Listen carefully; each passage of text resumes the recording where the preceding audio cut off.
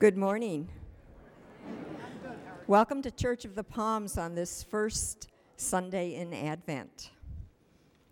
My name is Jan Gilbert, and I serve as a shepherding deacon in our congregation. This is the day the Lord has made. Let us bow our heads as we prepare for worship. O Ancient of Days, as we turn the calendar to this first Sunday of the Advent season, turn over a new page in our hearts. Let us hear your words, your promises of old made fresh for a new day. By the work of your Holy Spirit within us, may this be a season of remembering your presence in the Incarnation, a season of recommitment to following Jesus, and a season in which we reclaim our hope in Christ's triumphant return. You, O Lord, are the faithful one, and you do not forget your holy promises to your people. Amen. Now as we worship together, may our hearts receive his Holy Spirit, our ears listen to his word, and our voices be raised in praise to the glory of God.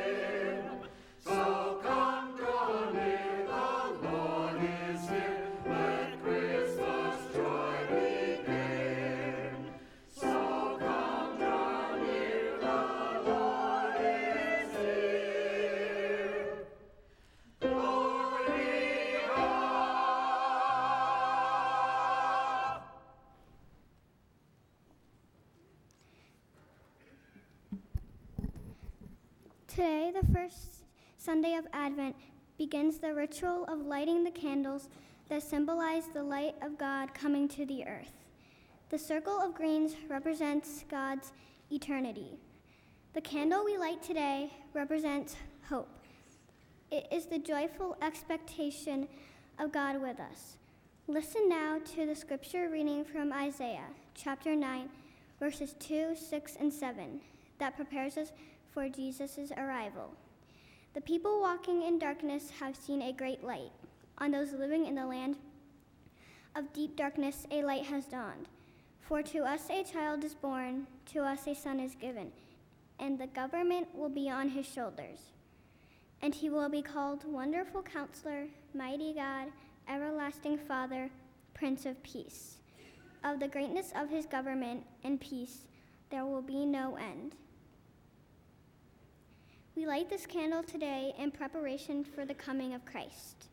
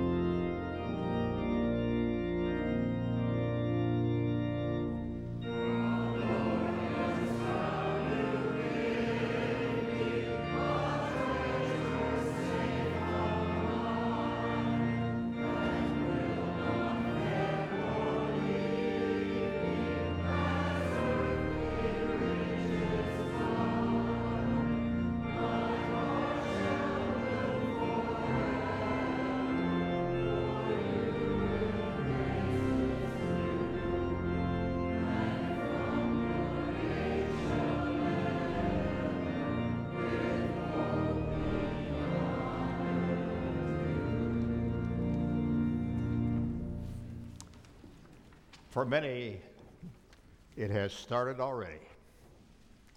Thanksgiving, Advent, preparation for Christmas, the temptation to be caught up in the pressures and the stresses of this season.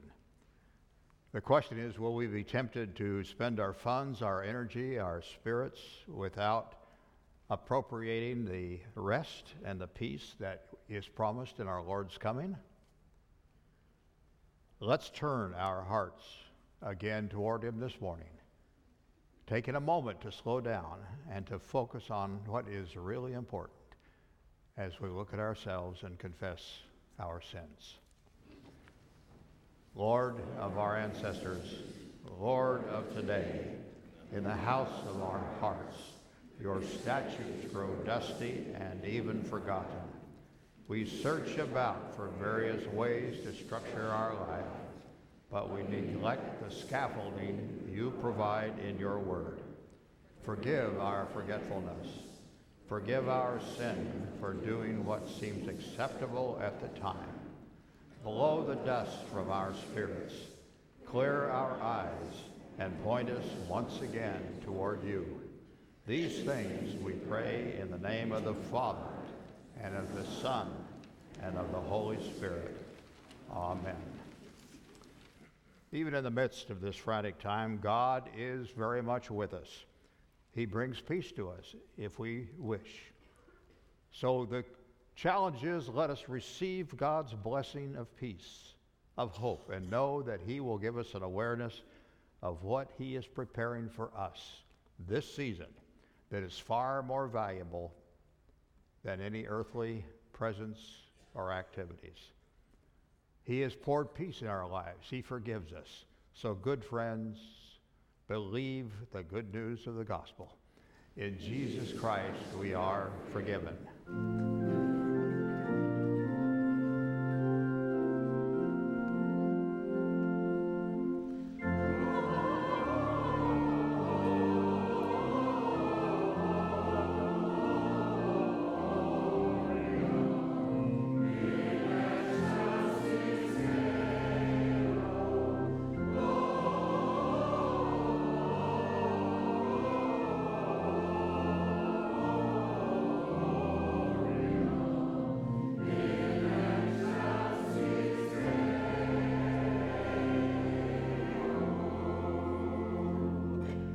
And now let us declare together that historic and wonderful creed that binds Christians around the world, the Apostles' Creed.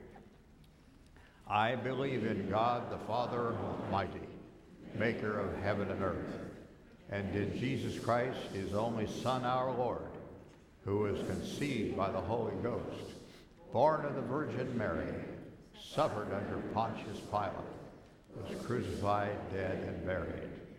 He descended into hell. The third day he rose again from the dead. He ascended into heaven and sitteth on the right hand of God the Father Almighty. From thence he shall come to judge the quick and the dead.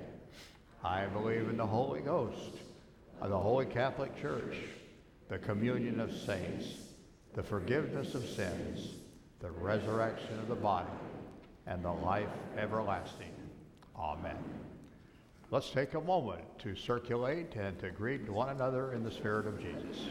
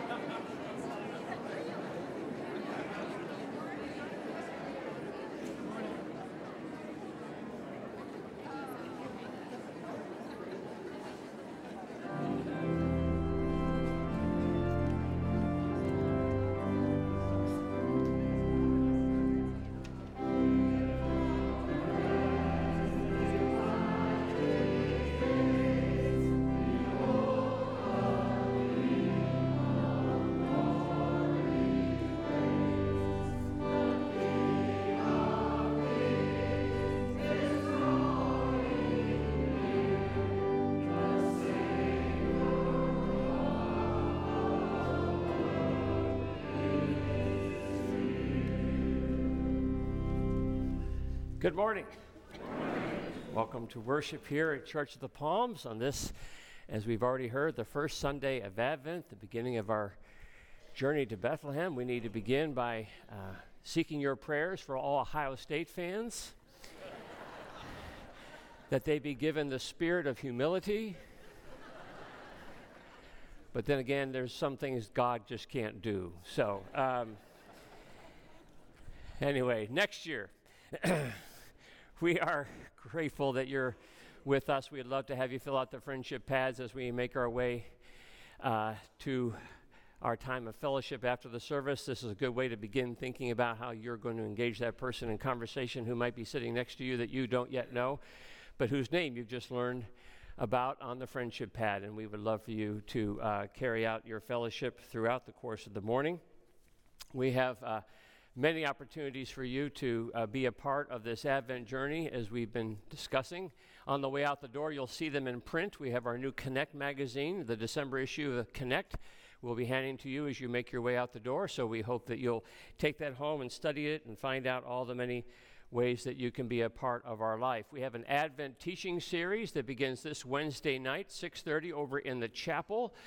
And Pastor Bruce and Pastor Steve and Dr. Morgan Roberts will be leading a series on Advent through the arts and taking a look at the means by which we have seen Advent and the celebration of Christmas through these different prisms. And we would love to have you come and join us as we take a look at those opportunities.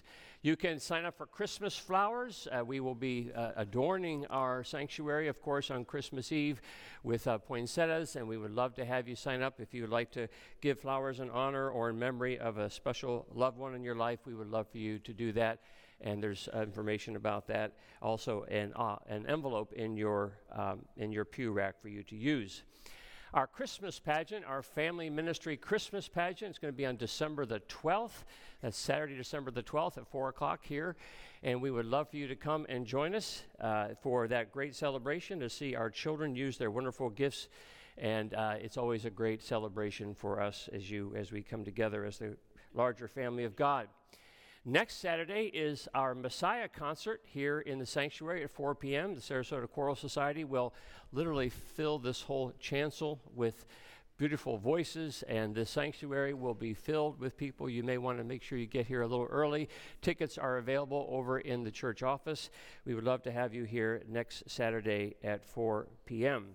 Speaking of the Messiah, Genevieve and our minister of music is off with members of the Choral Society as well as some of our own Church of the Palms members in New York City singing the Messiah this afternoon in Carnegie Hall. So that's a big deal. So we're very delighted that they're having that opportunity to do that. They'll be back here tomorrow, but pray for their safe travel back, and we look forward to seeing her this coming Saturday.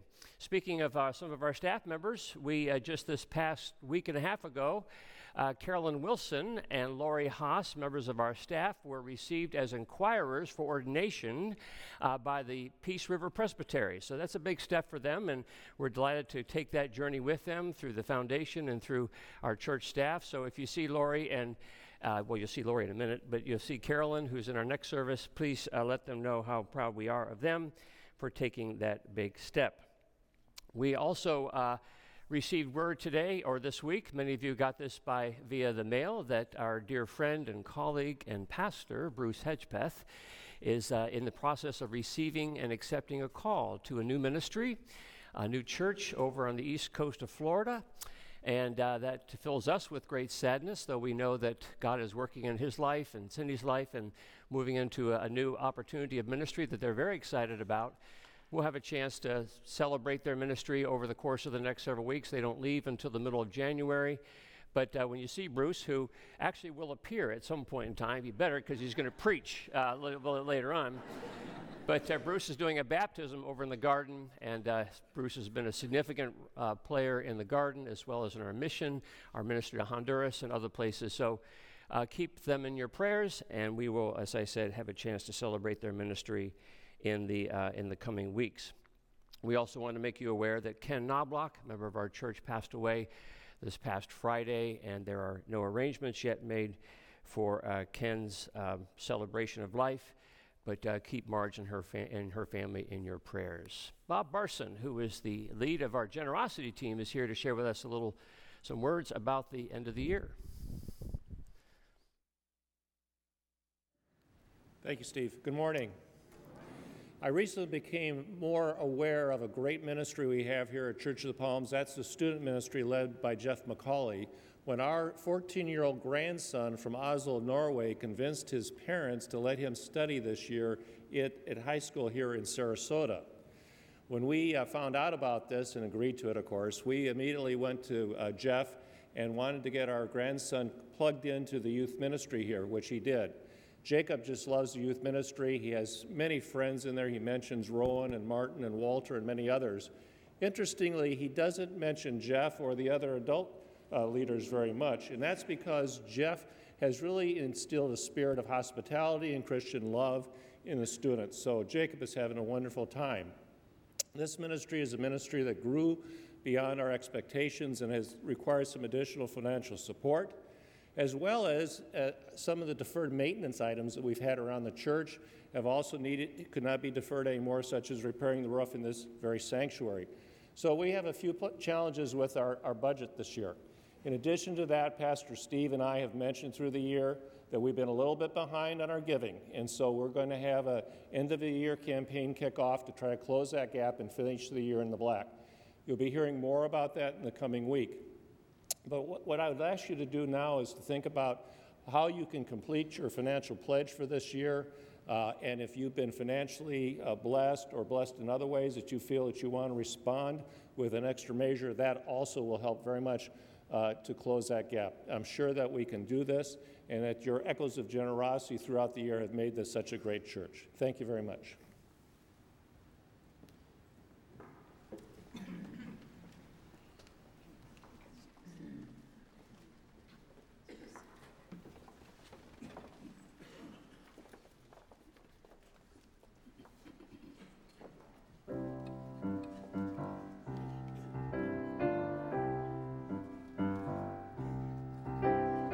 Tidings of comfort, we bring tidings of comfort.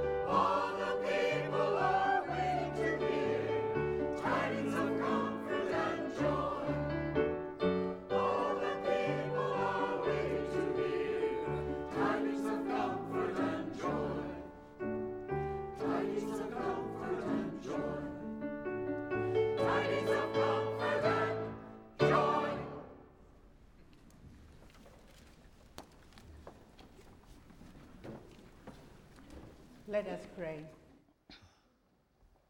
Our most gracious and loving God, we begin our Advent journey toward Christmas with thankful hearts.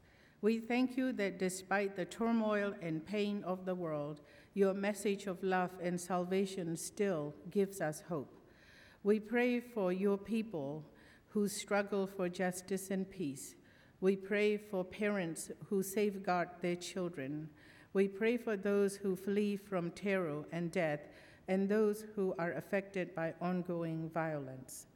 We lift up those, O God, who need your healing and comforting grace. We pray this day especially for Marge Notblock and her family as Ken had come home to you. We remember and ask your protection for missionaries and servicemen and women who serve in dangerous places. Be with us in this season of Advent. We pray, for we ask it in the name of the one who was born as our hope, Jesus Christ, our Lord and Savior, who taught us to pray together. Our Father, who art in heaven, hallowed be thy name.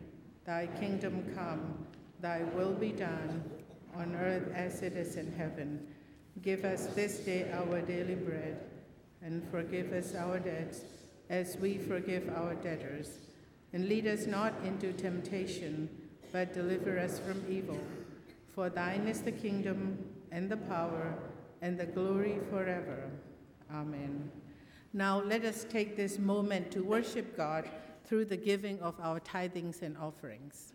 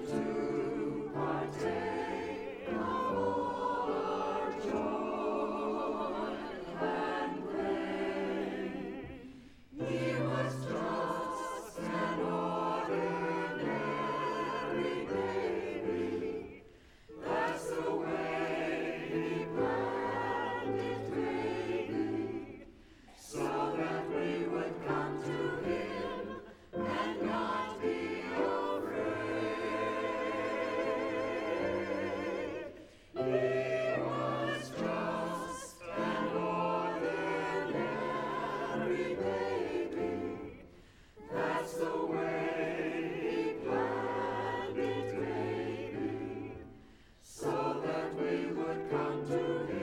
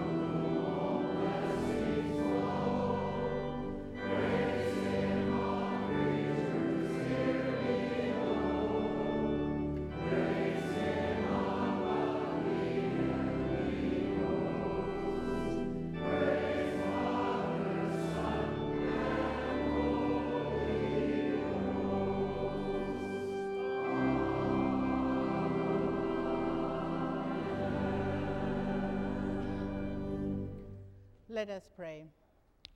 O God, you love us so much that you have given us your only begotten Son. Your generosity is way beyond our comprehension, and we live and have our life and move and have our being in that love of yours every day. In this moment in worship, as you receive our token of love in these offerings, we ask that you'll teach us to be ever more grateful and generous, and teach us to give you back as you have been generous to us. We pray this in the name of our Lord and Savior Jesus Christ. Amen. Please be seated as the children and Lori come forward for Children's Moment. Thanks, Mingy. Great job with the Advent candles this morning. You guys are the bomb. That is so great. Welcome. How's everybody doing? You heard that today is the first Sunday in Advent, a season of waiting and preparing. Who likes to wait? No, waiting stinks. We hate to wait. But I have this idea that might help us enjoy our waiting just a little bit more. And it came to me from this Advent devotional. The ones where you guys drew the pictures in it, and our teens and our adults wrote the devotions. Well, at the very first of it, Pastor Steve wrote a message to us, and he said, during the season of Advent, many people ask us what we want for Christmas. I wonder if anyone thought to ask God what he might want for Christmas. And then it came to me in the form of a riddle. Here's the riddle. Are you ready? What are the only chains that set us free? Chains are like what lock up the prisoners. What are the only chains that set us free? It's a good riddle, isn't it? Chains of love. Okay, here's my idea. What if every single day, starting today, every day of Advent, there's 26 of them leading up to Christmas, what if we did one act of love per day? All of us. One random act of kindness per day leading up to Christmas. I'm going to give you an example. Is there someone here that I haven't met before? We haven't shook hands and officially met? Oh, you chickens. Someone. There's got to be someone that I don't know. I see a lot of nice, friendly faces. What is your name? Carol, I'm Lori. It is so nice to meet you. I am so glad that you're here today. I would like to give you a $5 Starbucks gift card just to enjoy a little treat, maybe on a Monday. I don't know. Thanks for being here. Okay, that's just one idea. It doesn't have to involve money, though. Never really has to be money. Jonathan, I so appreciate your musical gifts. No Starbucks card for you. This is starting as a sincere compliment to someone, and then look what happens. Seriously, you usher us into the presence of God every Sunday. Thank you so much. What are some ideas of things that you could do? Random acts of kindness to spread a little love. Opening the door for someone? Do you guys have... Davis. Giving them a present. Giving them a present, especially one that you make. What else? Sydney, what else could you do? Help them. You could help them. You did something I heard the other day. Didn't you put candy canes on the windshields of some cars? Yes. What else could you do? There's so many great ideas. Smiling at someone is a random act of kindness for some of us. At a drive-thru, pay for the person behind you. What a great idea. You could pay for them. And if you don't have money, maybe you could do something without being asked. Holding a door, giving someone a hug. There are oodles and oodles of ideas. So here's the idea. Every day, as a family, all of us, encourage each other as you walk out the door. Remember to do your act of love today. And then that evening, whether it's around dinner time or bedtime, pull out your Advent devotional, have someone read the scripture passage, read the devotion, look at the picture, talk about it, and then share your random act of kindness, your act of love, and make a little chain and attach it. Can you imagine how big this chain will be if everyone in our family, if everyone in this congregation is doing that. So when we get to Christmas Day, we will have spread love all around this community, and we will have prepared our hearts for Christmas, for the greatest gift of love that was ever given. Will you pray with me? Gracious God, thank you. Thank you for loving us first. Help us to respond with more love to each other every single day. Amen.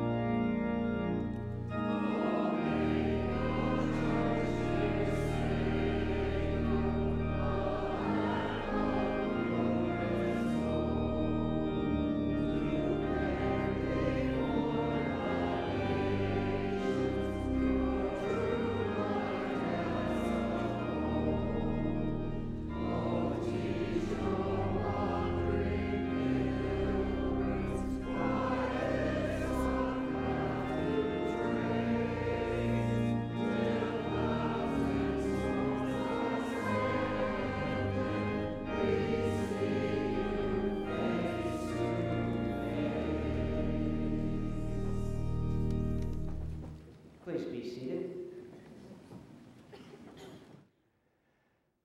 Our scripture reading for this morning is from 2 Kings, chapter 22, beginning in verses 1 to 3, and then skipping down to 8 to 13, and then chapter 23, the first 3 verses. Before we read God's word, let us pray together. Gracious God, we believe your word is a lamp unto our feet. It's a light unto our path.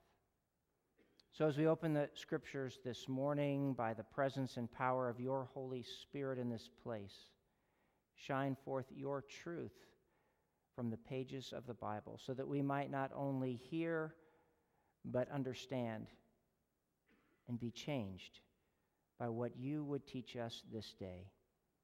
We pray in Jesus' name. Amen. 2 Kings 22, beginning in the first verse. Listen for the word of God. Josiah was 8 years old when he began to reign. He reigned 31 years in Jerusalem. His mother's name was Jedidah, daughter of Adiah of Bozkath. He did what was right in the sight of the Lord and walked in all the way of his father David. He did not turn aside to the right or to the left. In the 18th year of King Josiah, the king sent Shaphan, son of Azaliah, son of Meshullam, the secretary, to the house of the Lord. Skipping down to verse 8. The high priest Hilkiah said to Shaphan the secretary, I have found the book of the law in the house of the Lord. When Hilkiah gave the book to Shaphan, he read it. Then Shaphan the secretary came to the king and reported to the king, Your servants have emptied out the money that was found in the house and have delivered it into the hands of the workers who have oversight of the house of the Lord. Shaphan the secretary informed the king, The priest Hilkiah has given me a book. Shaphan then read it aloud to the king. When the king heard the words of the book of the law, he tore his clothes. Then the king commanded the priest Hilkiah, Ahikam, son of Shaphan, Akbor, son of Micaiah, Shaphan the secretary, and the king's servant Asaiah, saying, Go, inquire of the Lord for me, for the people, and for all Judah concerning the words of this book that has been found. For great is the wrath of the Lord that is kindled against us, because our ancestors did not obey the words of this book, to do according to all that is written concerning us. And in chapter 23, beginning at the first verse, Then the king directed that all the elders of Judah and Jerusalem should be gathered to him. The king went up to the house of the Lord, and with him went all the people of Judah, all the inhabitants of Jerusalem, the priests, the prophets, and all the people, both small and great. He read in their hearing all the words of the book of the covenant that had been found in the house of the Lord. The king stood by the pillar and made a covenant before the Lord to follow the Lord, keeping his commandments, his decrees, and his statutes with all his heart and all his soul, to perform the words of this covenant that were written in this book. All the people joined in the covenant. Friends, this is the word of the Lord.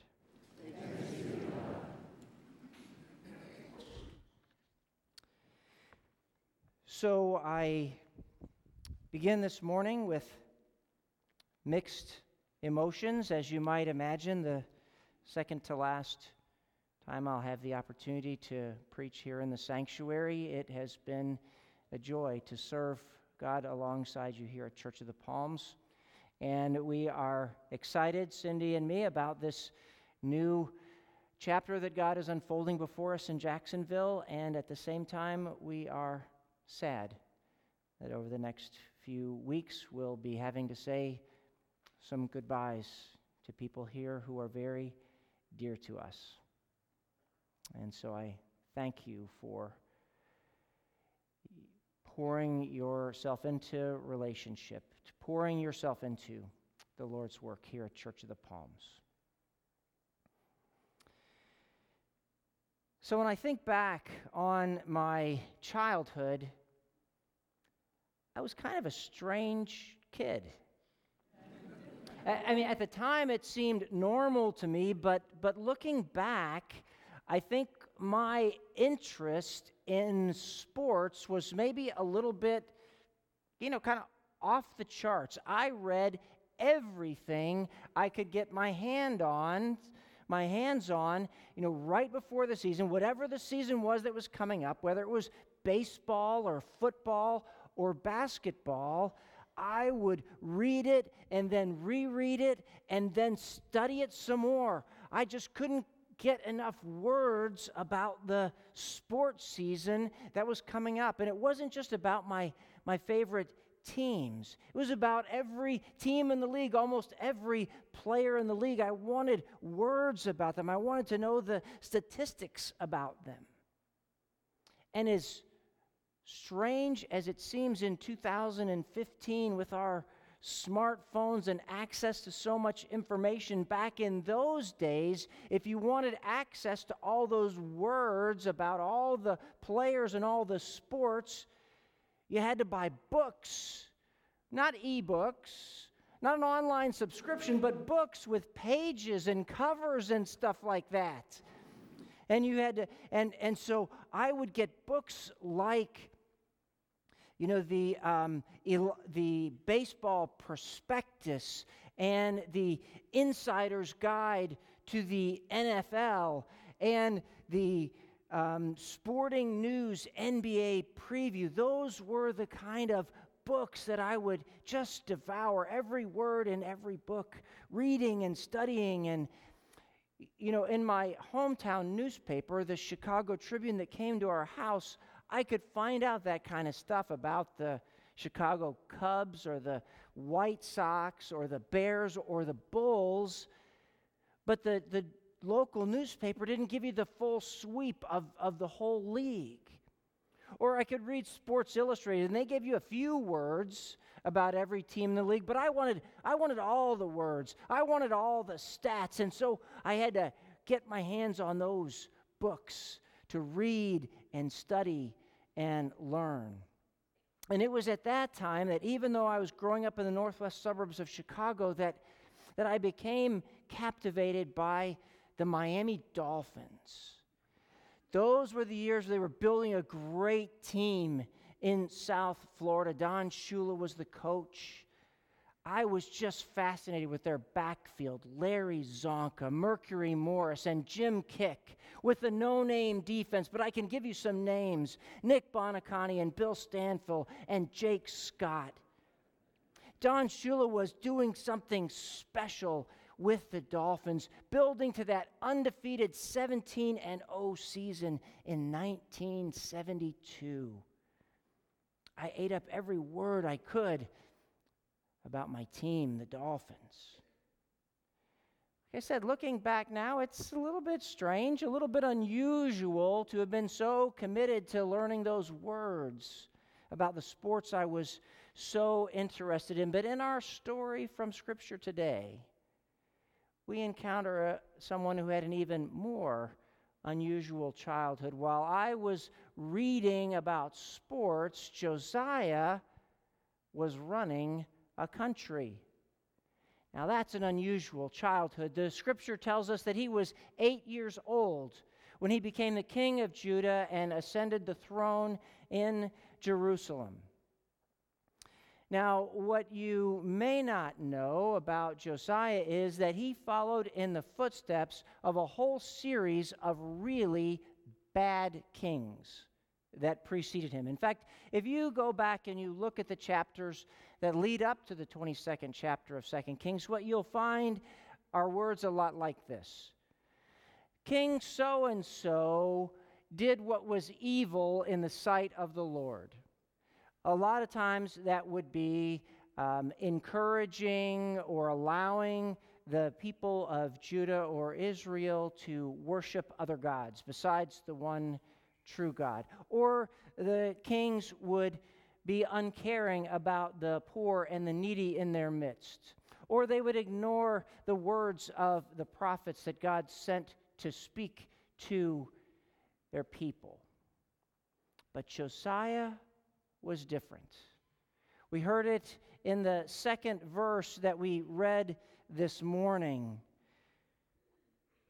2 Kings 22, verse 2, Josiah did what was right in the sight of the Lord and walked in all the way of his father David. He did not turn aside to the right or to the left.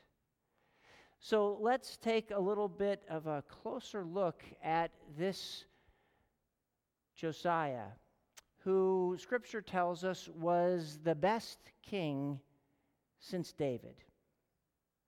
According to our text this morning, it seems that the real defining moment for Josiah came in the 18th year of his reign. He began to reign in 639 BC when he was 8 years old.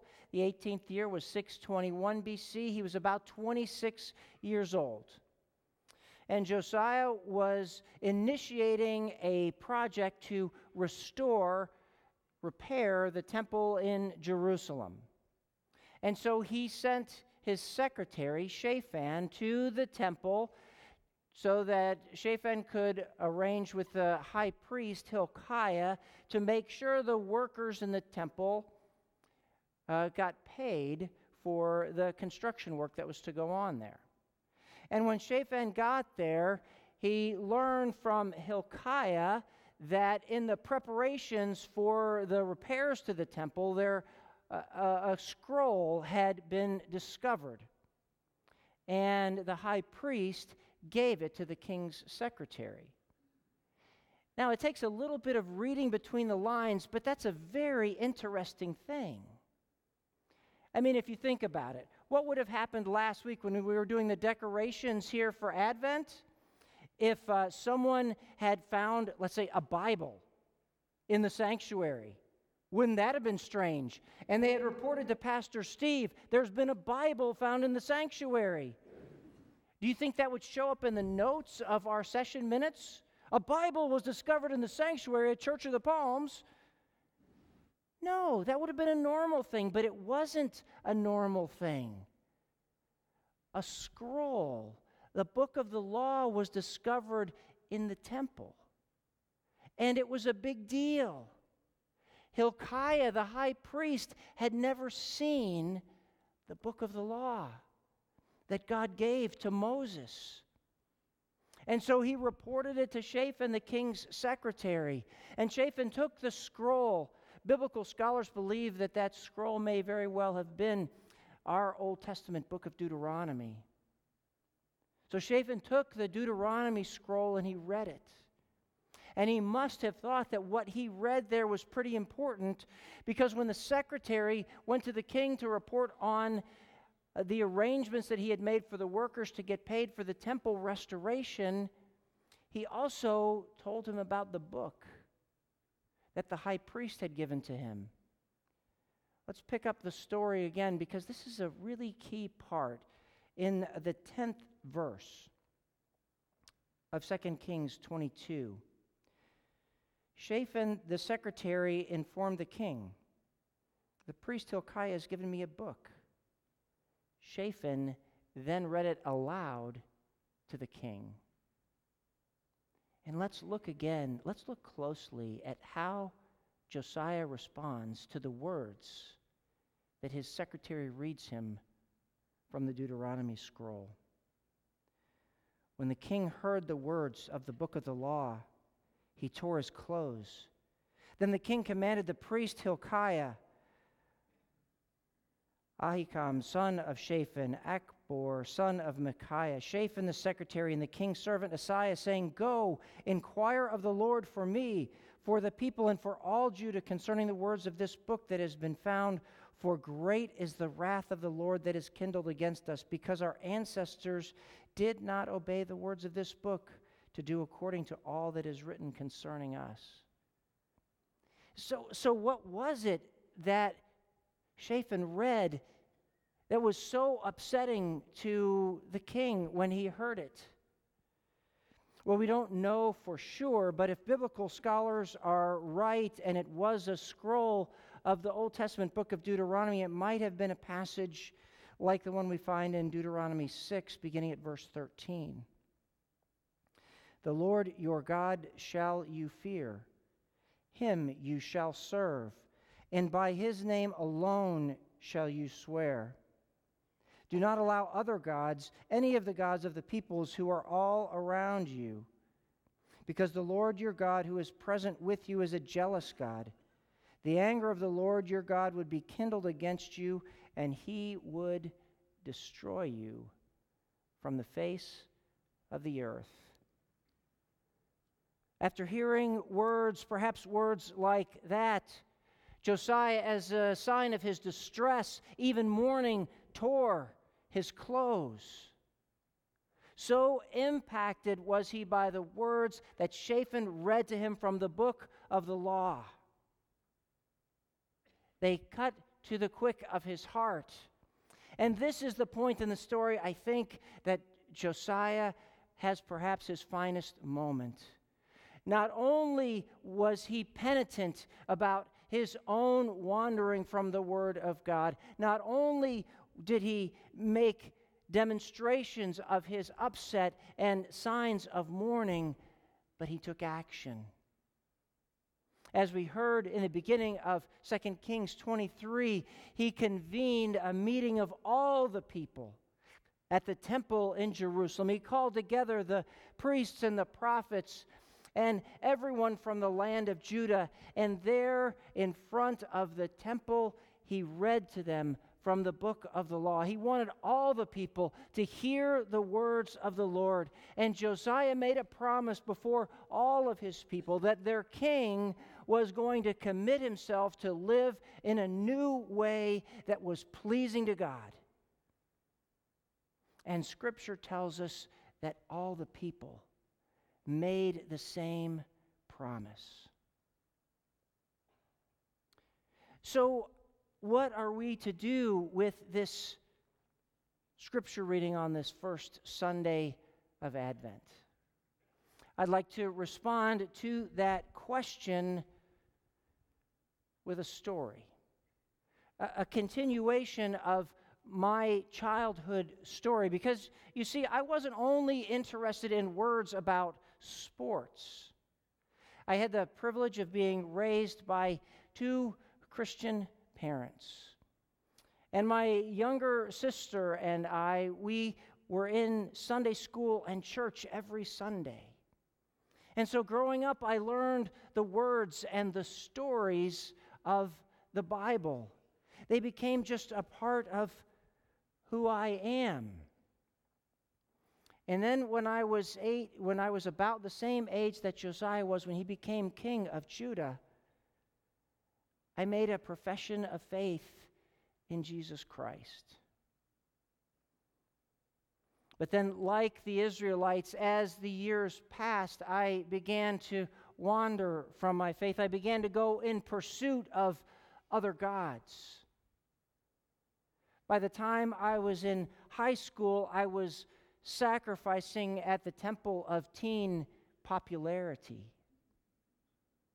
I was very concerned about athletic and academic achievement. I wanted more than anything to be successful in the eyes of other young people when I was in high school and on into my freshman year in college. And then in that summer after my freshman year, my world was rocked when my high school girlfriend dumped me. As silly as it sounds today, that event had such a big impact on me, I thank God it did.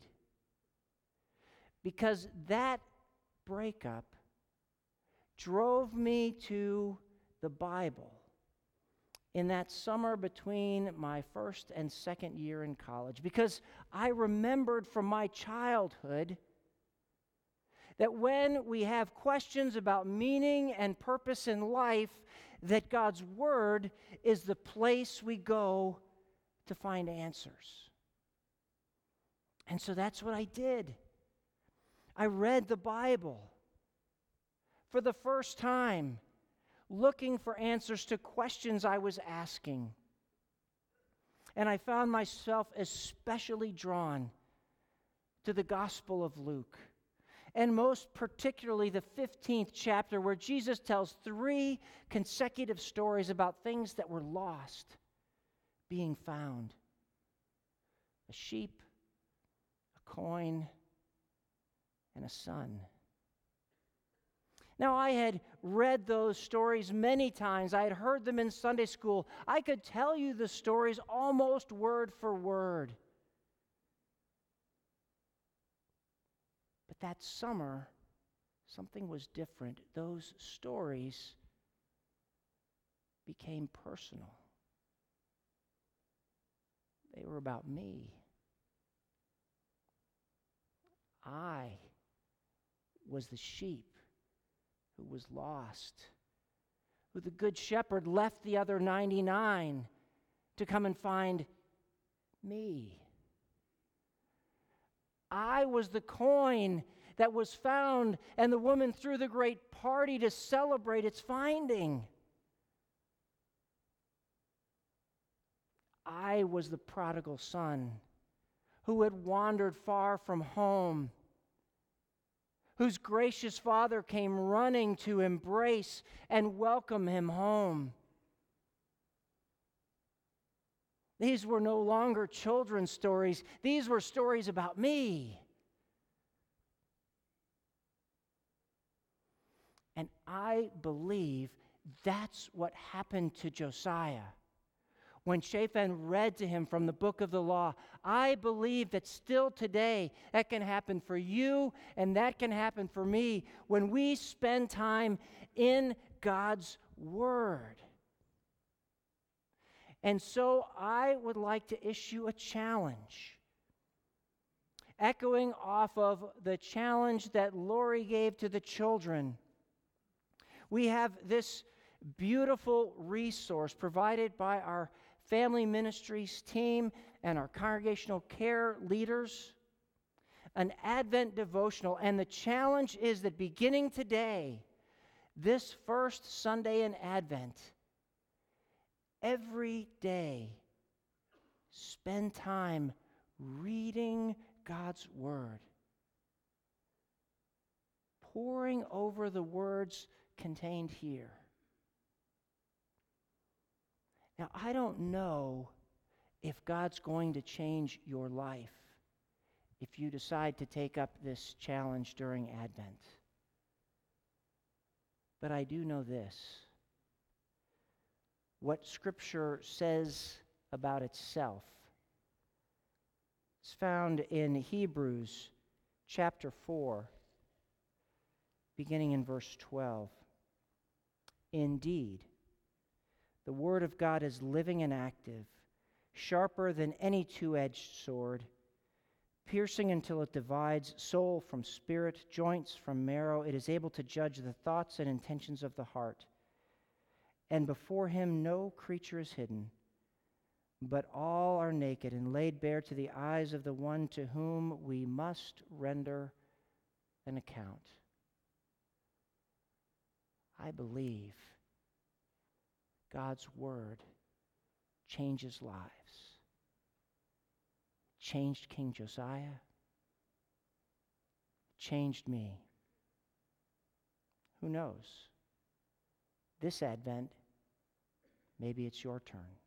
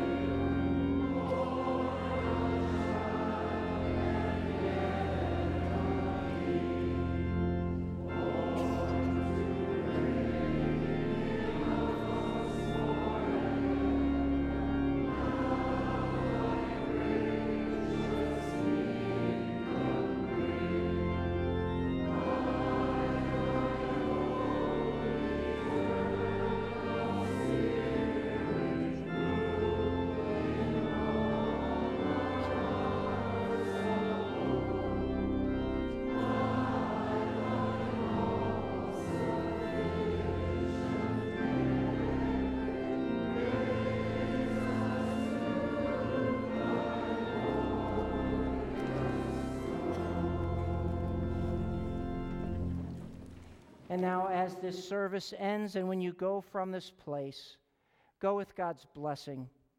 The Lord bless you and keep you.